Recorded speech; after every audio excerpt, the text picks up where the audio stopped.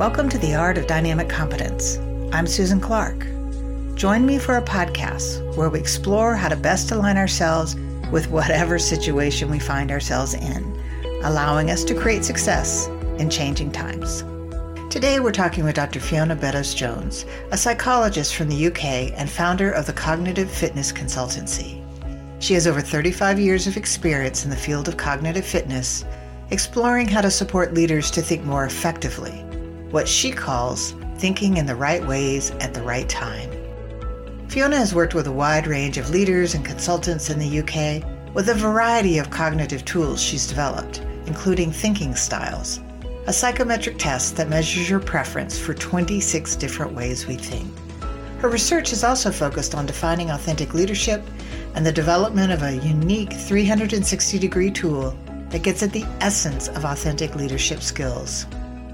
Since we found Fiona's interview to be jam-packed with great information, we decided to divide it into two parts. This is her first section. Well, welcome to the Art of Dynamic Competence, Fiona. Thank you very much. I'm delighted to be here. Cognitive fitness is such an interesting field to be in. How did you get started in this field? Well, I think, like a lot of people, I've always had an interest in what makes us the way we are. I'm very interested in understanding people's psychology. And I think I just got to a stage where I was wondering, well, how do we think? How am I different or similar to other people? And if this is of interest to me, in my professional career and in my personal life, how that understanding be shared with other people in a way that will be useful for them. So it was part personal journey and personal understanding, which I think a lot of people have because a lot of us are motivated to understand ourselves and other people. And part of it was a pro-social desire, I think, to help other people on their journey, their psychological understanding, and ultimately on their spiritual journey as well, because I think, all of these things are related. And yet at the same time, you developed a really strong business focus as well in the work that you do. We spend a lot of our time at work. So just developing something that's useful to people personally has limited value. So I think I wanted to do both. I think I wanted to develop an idea that could help people in their professional lives, that would also help them in their personal lives, that was also something that they would be able to share with other people that they love, with their children, for example. So I think without knowing it, I was throwing pebbles into a pond. Right. So the metaphor of pebbles into a pond is that, and anyone who's ever done this, and I expect lots of people have, is they go on a pond, they scatter, and you have all of these little waves, these little circles that interact with each other. So I think that's what I wanted to do, possibly without even realizing. Having said that, when I was 27, I went on a personal development program. And one of the questions was, what's your purpose in life? Why are you here? And I didn't know the answer to that. I knew that I was here to help other people in some way because I have a kind of belief, and I know not everybody's going to agree with me, some listeners will. I think that we're all here to help other people, and helping other people helps ourselves. And I'm talking about spiritual development as well as personal and professional growth. So I knew I was here to help other people, but I wasn't really quite sure what that meant. So I threw the question out to the universe. And of course, it's very popular now to talk about mission and purpose and the reason why we're here and having meaning in our lives. But, I am talking more than 27 years ago when it wasn't popular. It was a bit California, to be honest, in the UK. That's sort of the way that we would think about it. It was a bit out there. And it took 6 months for the response to come back to me. And the response has remained the same right from when the words appeared in my head. And it just sort of came to me that I'm here to help people recreate their futures in a safe and supportive environment. Now, of course, when you're 27 years old, people don't expect you to know what your purpose is. And in a way, it's a bit strange. It was a bit odd. So I kept it to myself for many years. And it's only now, when I'm a bit older, that it's easier to share it with people, and it's a bit more sort of understood. So my way of helping people recreate their futures in a safe and supportive environment is to help them understand more about themselves and other people. And the way that I do that is through increasing their self-awareness around their thinking patterns, how the similar and different ways in which they think, and how that relates to authentic leadership, how that relates to the way that we lead ourselves and other people. So that's how I do it. Wonderful. Well, you've had a lot of training in this to get to where you are today. Can you talk about what your training was that brought you to this place? Yeah, sure. So the training that I did initially, I expect a lot of people have heard about NLP, Neuro-Linguistic Programming. In terms of self-development and professional development, there was Stephen Covey, there was Zig Ziglar was a sales chap. Mm-hmm. I happened to be working in financial services at the time as a training and development manager. So he was popular in that environment, as was Tony Robbins, of course, was just beginning to become known. He was just sort of starting out.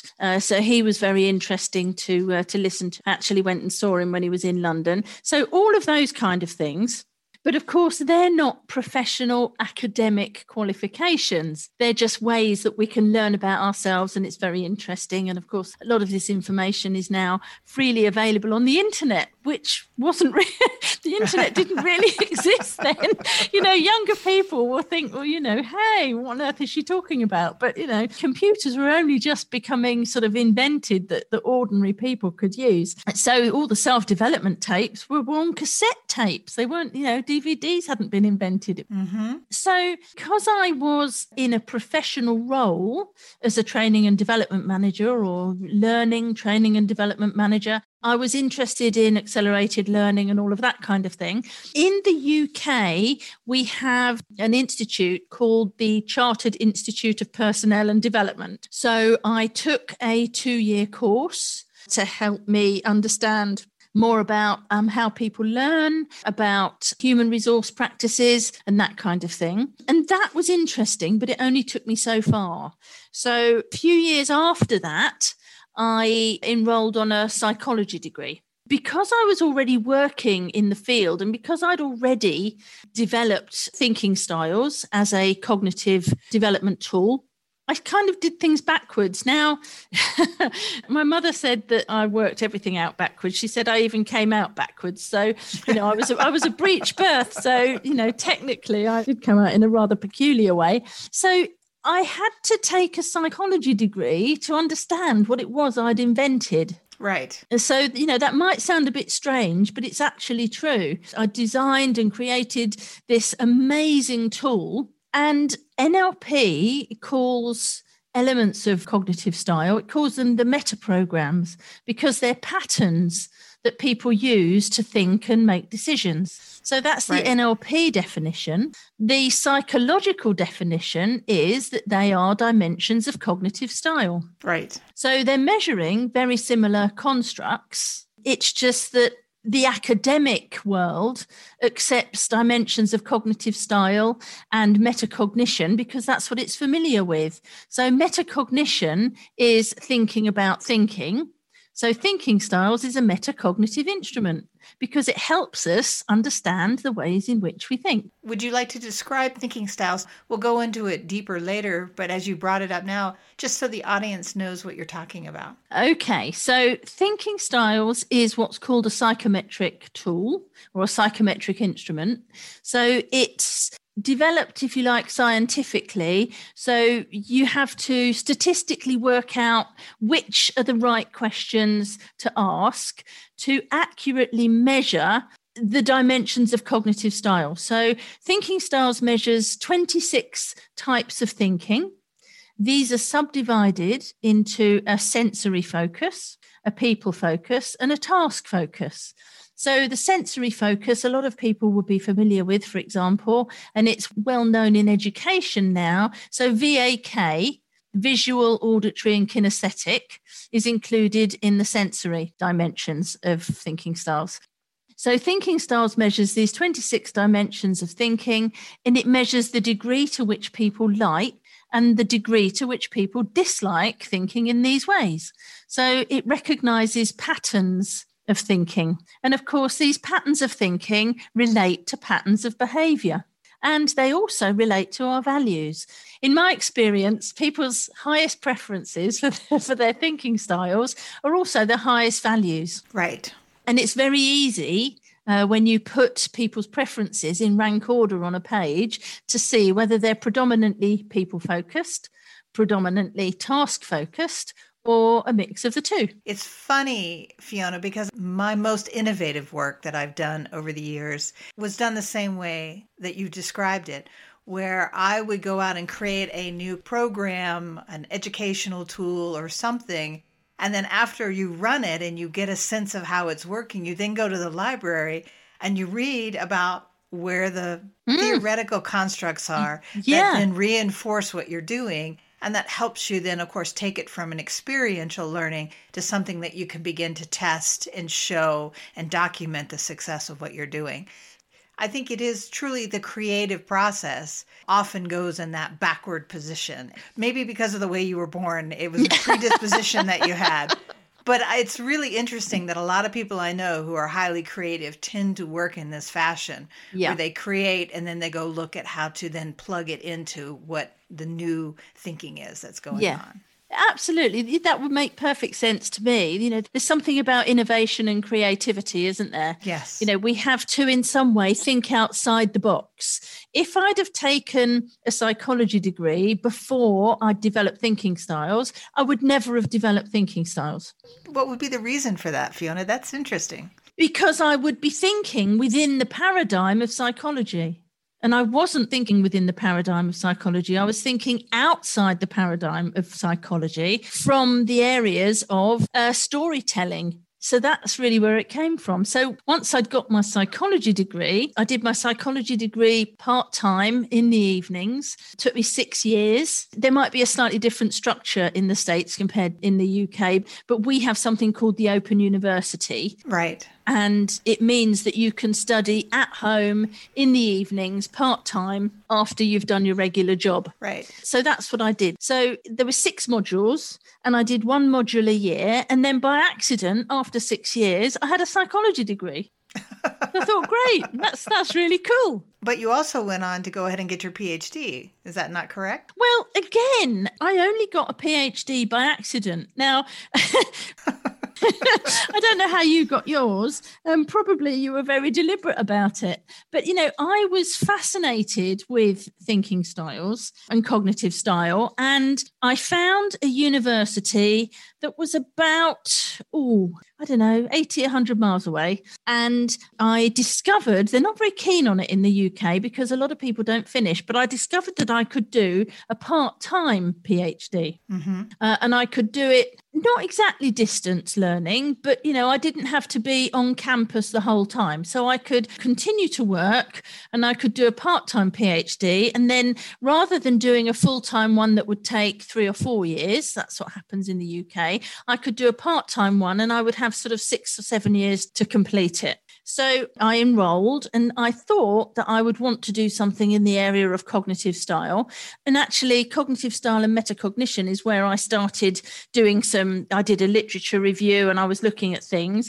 And then I came across authentic leadership. Fiona, would you like to define what authentic leadership is? Well, the way I define authentic leadership is learning to lead yourself so others choose to follow. That's lovely. Yeah, for me, authentic leadership is a bit like Twitter.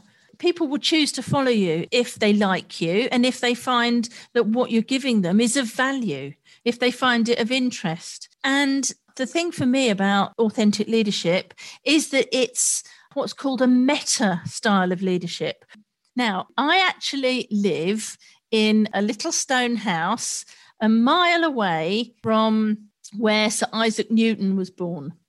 So I'm sure, so Isaac Newton and gravity and the apple falling off a tree and all of that sort of thing. So that's literally just down the road from where I live. So I think of authentic leadership as an apple tree. If authentic leadership is the apple tree, the apples on the tree are the different kinds of leadership. So charismatic leadership, heroic leadership, transformational leadership, servant leadership, inclusive leadership. We've got compassionate leadership now. We're using that in our National Health Service, for example. So, I see authentic leadership as the tree. So the trunk and the branches and the leaves, and then all of these different kinds of leadership hang on the tree. Mm-hmm. You can have any kind of pro-social kind of leadership and still be an authentic leader. So let's go back now to getting your PhD, because I'm very intrigued with the research that you did, especially with the military leaders. Okay, so going back to the PhD, I started investigating cognitive style,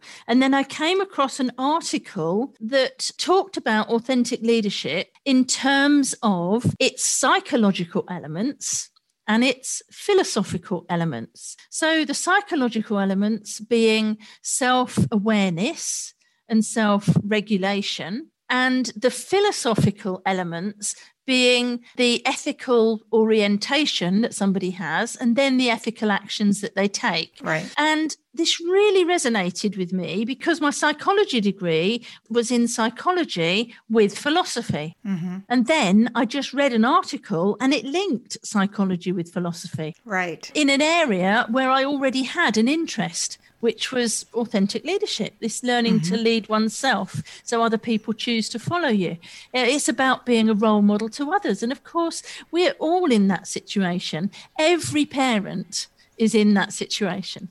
Right. Every parent has to be a role model for their children, because what we do, we give them permission to do. Right. So I completely dropped anything about cognitive style, and I became fascinated by authentic leadership. What is it?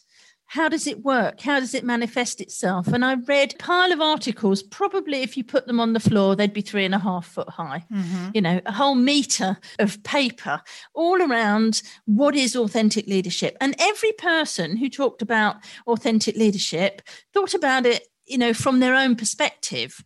And at that time, there wasn't really that much research about what it actually was. I remember one author, he wrote about authentic leadership, and he said, authentic leaders are fit and they like to do exercise.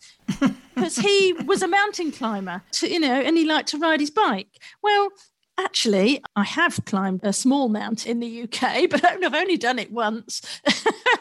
So that wasn't true for me. And he said, authentic leaders will always return to their roots.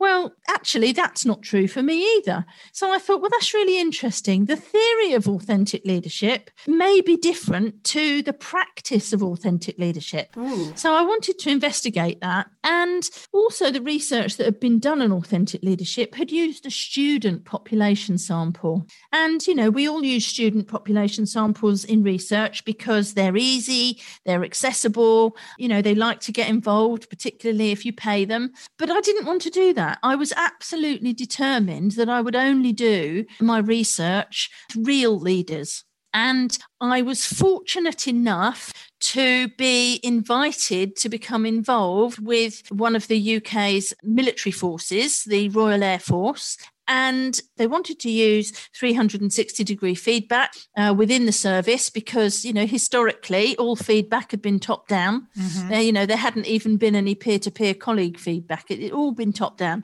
And they wanted to sort of trial, if you like, some 360 stuff. So they invited me to become involved. And so I was really, really, really fortunate to be able to do my authentic leadership research with senior serving officers in the UK's RAF. And of course, I know that your brother is a war hero, and he was a jet fighter pilot, wasn't he? Yes, he was. Yeah, so he was the kind of person that I did my research with. It was all areas of RAF, senior leadership. So the people on the ground as well as the people in the air.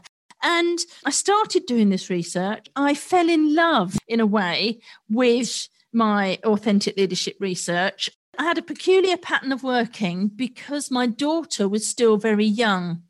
So I used to put her to bed about 7:30, and I would go to bed with her. My husband was a management consultant and he was working away. He wasn't at home for the majority of the time. So I would put my daughter to bed at 7:30 and go to bed with her. And then I would wake up at about 1:00. I would sneak downstairs. I would light the fire. I would light the candles, and I would sit and I would read articles on authentic leadership. I would do my research. I would write my chapters. And it was really, really interesting. I think, the people who do achieve a PhD, do it because they fall in love with their research. They become passionate about it. And I was fortunate enough that I'd found a subject that really resonated with me, that I thought was absolutely fascinating. And again, by accident, after 7 years, I had a PhD, and you'll know this. Anyone who's been through the process, when you come across an obstacle, you think, oh, it's insurmountable. I can't do it. I'm going to give up. But actually, any obstacles we have to go over, under, round, or through. Exactly. Exactly. And one way or another, often with the help of someone else, to say, you can do it, don't give up. This might help you. Have a look here, and with the help of our supervisors, we get through it. And right. So I don't consider myself to be a driven person. Other people might disagree. I would think so, yes. But for me, I'm not doing this for me. I'm doing this so that I can use what I know to help other people. And ever since I've known you, Fiona, it's always been a joyful endeavor as you work with people. I know when I trained with you under Thinking Styles, which is an incredible tool to use, especially as you're starting to explore your own authentic leadership, it really gives you a great set of tools to work from. It was such joy in everything that you did. So it was a delight learning from you. Well, you're very kind to say so. It's a delight to have you in the room, and it's a delight to speak to you now, realizing that we've known each other for nearly 20 years. It is true. It's quite wonderful.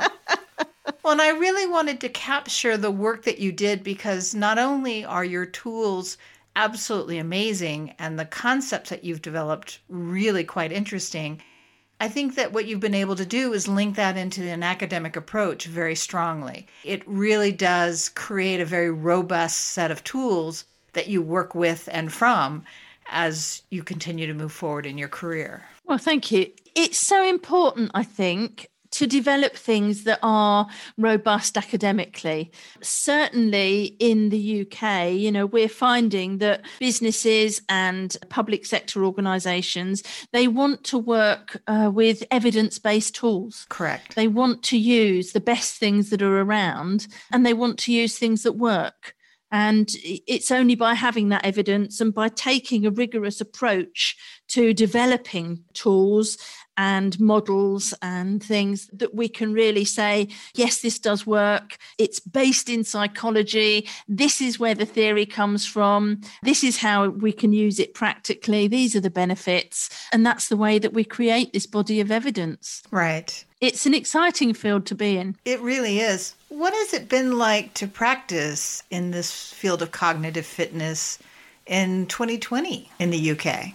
Any kind of psychology or consultancy in 2020 has, in a way, been turned on its head, in the sense that before everything was face-to-face. And of course, now we're face-to-face virtually. Right. And in some ways, it's no different to the work that I've always done. But before, where I used to work on the telephone, for example, to give feedback and do coaching, now we're just using different methods of doing it.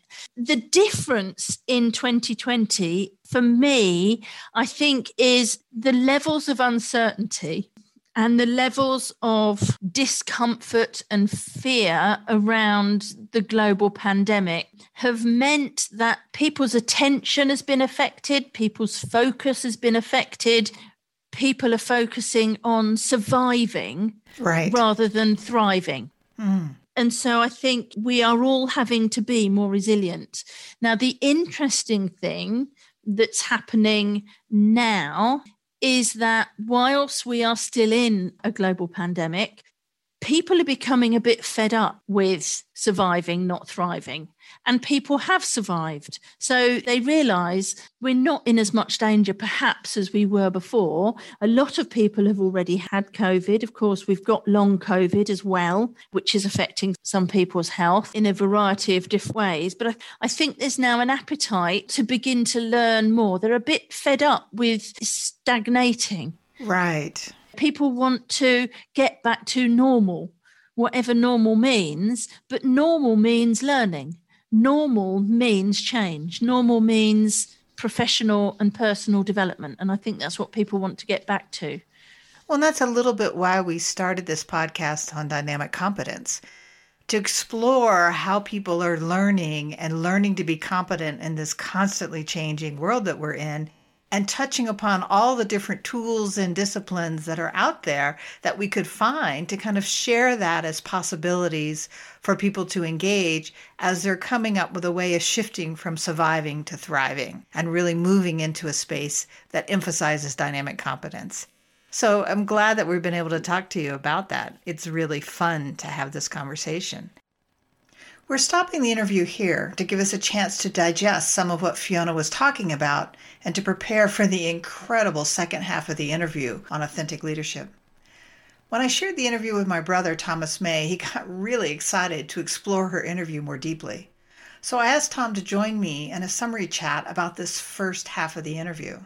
So welcome back, Tom. Hey, Susan. Good to be back. So why don't you talk about one of the elements you found interesting in the first half of Fiona's interview? A lot of very interesting aspects of what she had said. One that particularly stood out is the concept of the leadership needing to be pro-social. First off, I like that term, pro-social. Well, what does that term mean to you? Well, for sure, it's about looking at your people and understanding what it is needed to build them up, to make them a better self. And it's from a leadership viewpoint, you see that. Yes, definitely from a leadership component, but then remembering too that this transition is not only at work, but in social circles and then even within your own family. So this concept of pro-social and really being mindful of the individuals that are out there and the circumstances that they're in and how you interact with them and you can help support and build them up. Make this work to be dynamically competent, to drive in that direction.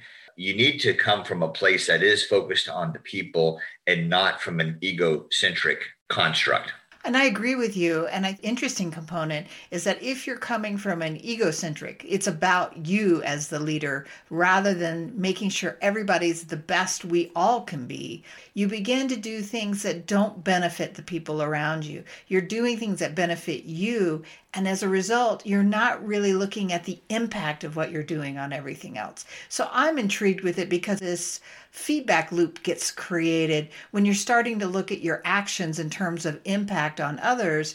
And they, of course, give you responses back to what works and what doesn't work. So I think that's an interesting piece that builds in that feedback loop rather than being completely focused on oneself. Correct. And I really appreciated your question to Fiona when you asked her, is that an either or thinking? And she came back and said, well, in her perspective, she believed that you can't be egocentric and still think of your people. And so that could be up for debate, but I would have to concur with her that if you are considering your people first and you happen to have a benefit that comes to you as a resultant, then I would think you probably aren't coming at this from an egocentric, but you do have a benefit. Right. It doesn't exclude the benefit, but at the same time, you have to be coming at it from the perspective of the other people. I agree. That nuance is so critical to really have to struggle with day to day. What's Right. driving this? What unconscious pieces and what parts of the hierarchy are driving this for me? Yeah, absolutely. Because in business, you can get to an end result as what you wanted, but what path did you take and who did you run over to get there? And I'm being a little verbose on that term, but at times, if you view it as egocentric and you drive to a resultant without regards to the people, you can still get there. But what damage have you done? What have you left on the table in the sense of building up a team to perform better in the future? Right. That's the old adage of the ends don't justify the means. Absolutely. That was a good section. I liked how Fiona couched that. Great. Did you have another component that you really liked? So I think the other one that really I picked up on was the thinking drives behavior, which then drives value. What did you think? What I love about that really is how we think translate into our behaviors. And so the behaviors are what we do day to day and what happens around us, what we create. And those are seen by others as really what we value. What you do, not what you say. And so as you have these behaviors, they demonstrate your values to others. And I think what is as important is they also reinforce, our behaviors reinforce our values.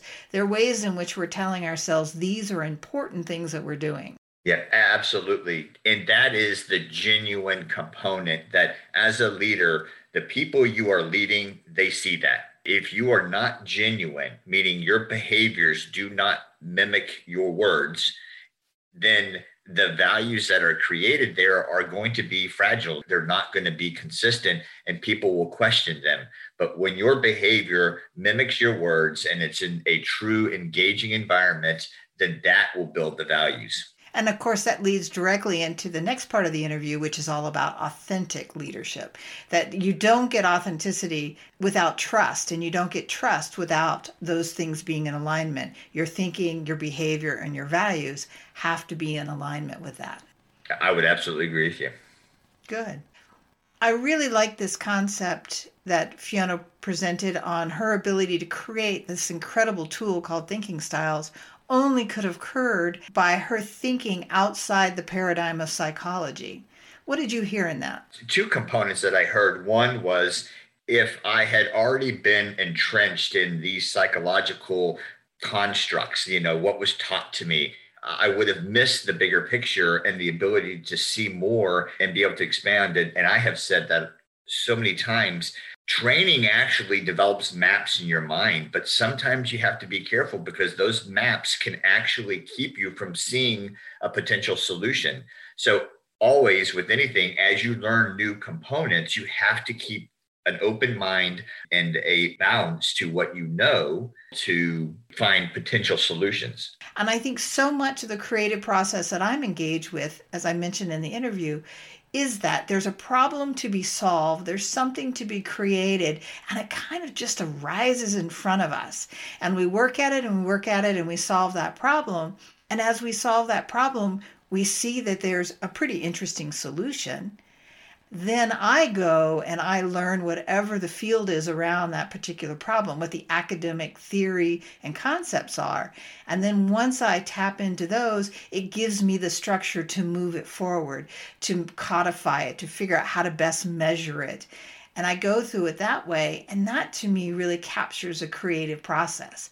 I also look at it as a component of working backwards, just like Fiona said. It's that beginning with the end in mind. If you think about it, you're trying to get to a solution that may have never been developed for or had steps to get you there, or even the background information or the data or the physical processes to get you to that step. But knowing where you want to be and working backwards allows you to ask questions that you probably wouldn't ask, to say, well, how do I get there? What would it take to get there? That type of open-minded thought is what brings up innovation. That's what brings up new solutions that people haven't thought about. And then what you do is once you start to figure out, oh, wait a minute, I'm going to need X, Y, and Z, then you go back and study more up in that area, saying, I might have to have a new tool here. I might have to new methodology here. And I can go back and learn that methodology, then to use it to then see if I can get to that end state that I'm trying to. And it makes me also think back to your podcast, Tom, when you talked about when you're working on the floor and you're trying to document whatever it is, the process that needs to be documented. If you don't know what that process is, you always bring an expert in standing next to you so that you basically have the best of both worlds. You have your fresh eyes on it, and you have an expert who can also explain components to it. And as long as you stay very conscious of your need to have new eyes and to ask those probing questions, then that may also be a nice situation that allows you to come up with this new solution. Correct. Exactly. Again, what you're doing is you're rallying the forces to help figure this out. And the more options you can balance, the more options you can see, the potential for finding the solution will just be at a higher percentage. And I guess that again gets back to what we call the art of dynamic competence. It's really that artful approach. We need to come up with change. And in the process of coming up with change, we have to find these very concrete new bits of information. And as Fiona mentions, see the pattern of them. And those of us who practice the art of dynamic competence tend to be very good at finding patterns. And when we teach it to others, it's helping them begin to see that it's not about the detail. Often it's the ability to see a pattern arising in front of you. It's kind of like the concept in mindfulness that to make change, you must have resources around you. You must have physically resources in you to be able to deal with a given situation. If you were lacking resources, you just may not have the energy to do it. And so anytime you're putting yourself in that situation of having resources around you, that ability to then be able to see it and deal with it is at a lot higher level. Great. That's a really good way of looking at it. Well, the last one that I really found interesting was, as we were finishing up this first part of the interview, is Fiona's emphasis on going beyond just surviving and moving into thriving, and how she really equated that with learning processes. How do you feel about that, Tom? Well, I think in today's times, in all changing times, but especially when times are unbelievably rough, where we have issues going on that may even be worldwide issues, our ability to move from surviving to thriving is the goal, is to understand that I can be in the midst of complete chaos, but figure out a way to how to move from just feeling like I'm just surviving to I actually can thrive some. And that thriving is our lifeblood. It is the energy that comes back to us to reinvigorate us, to build ourselves up, to move forward. And if we are in a constant survival mode, we are just tearing ourselves down.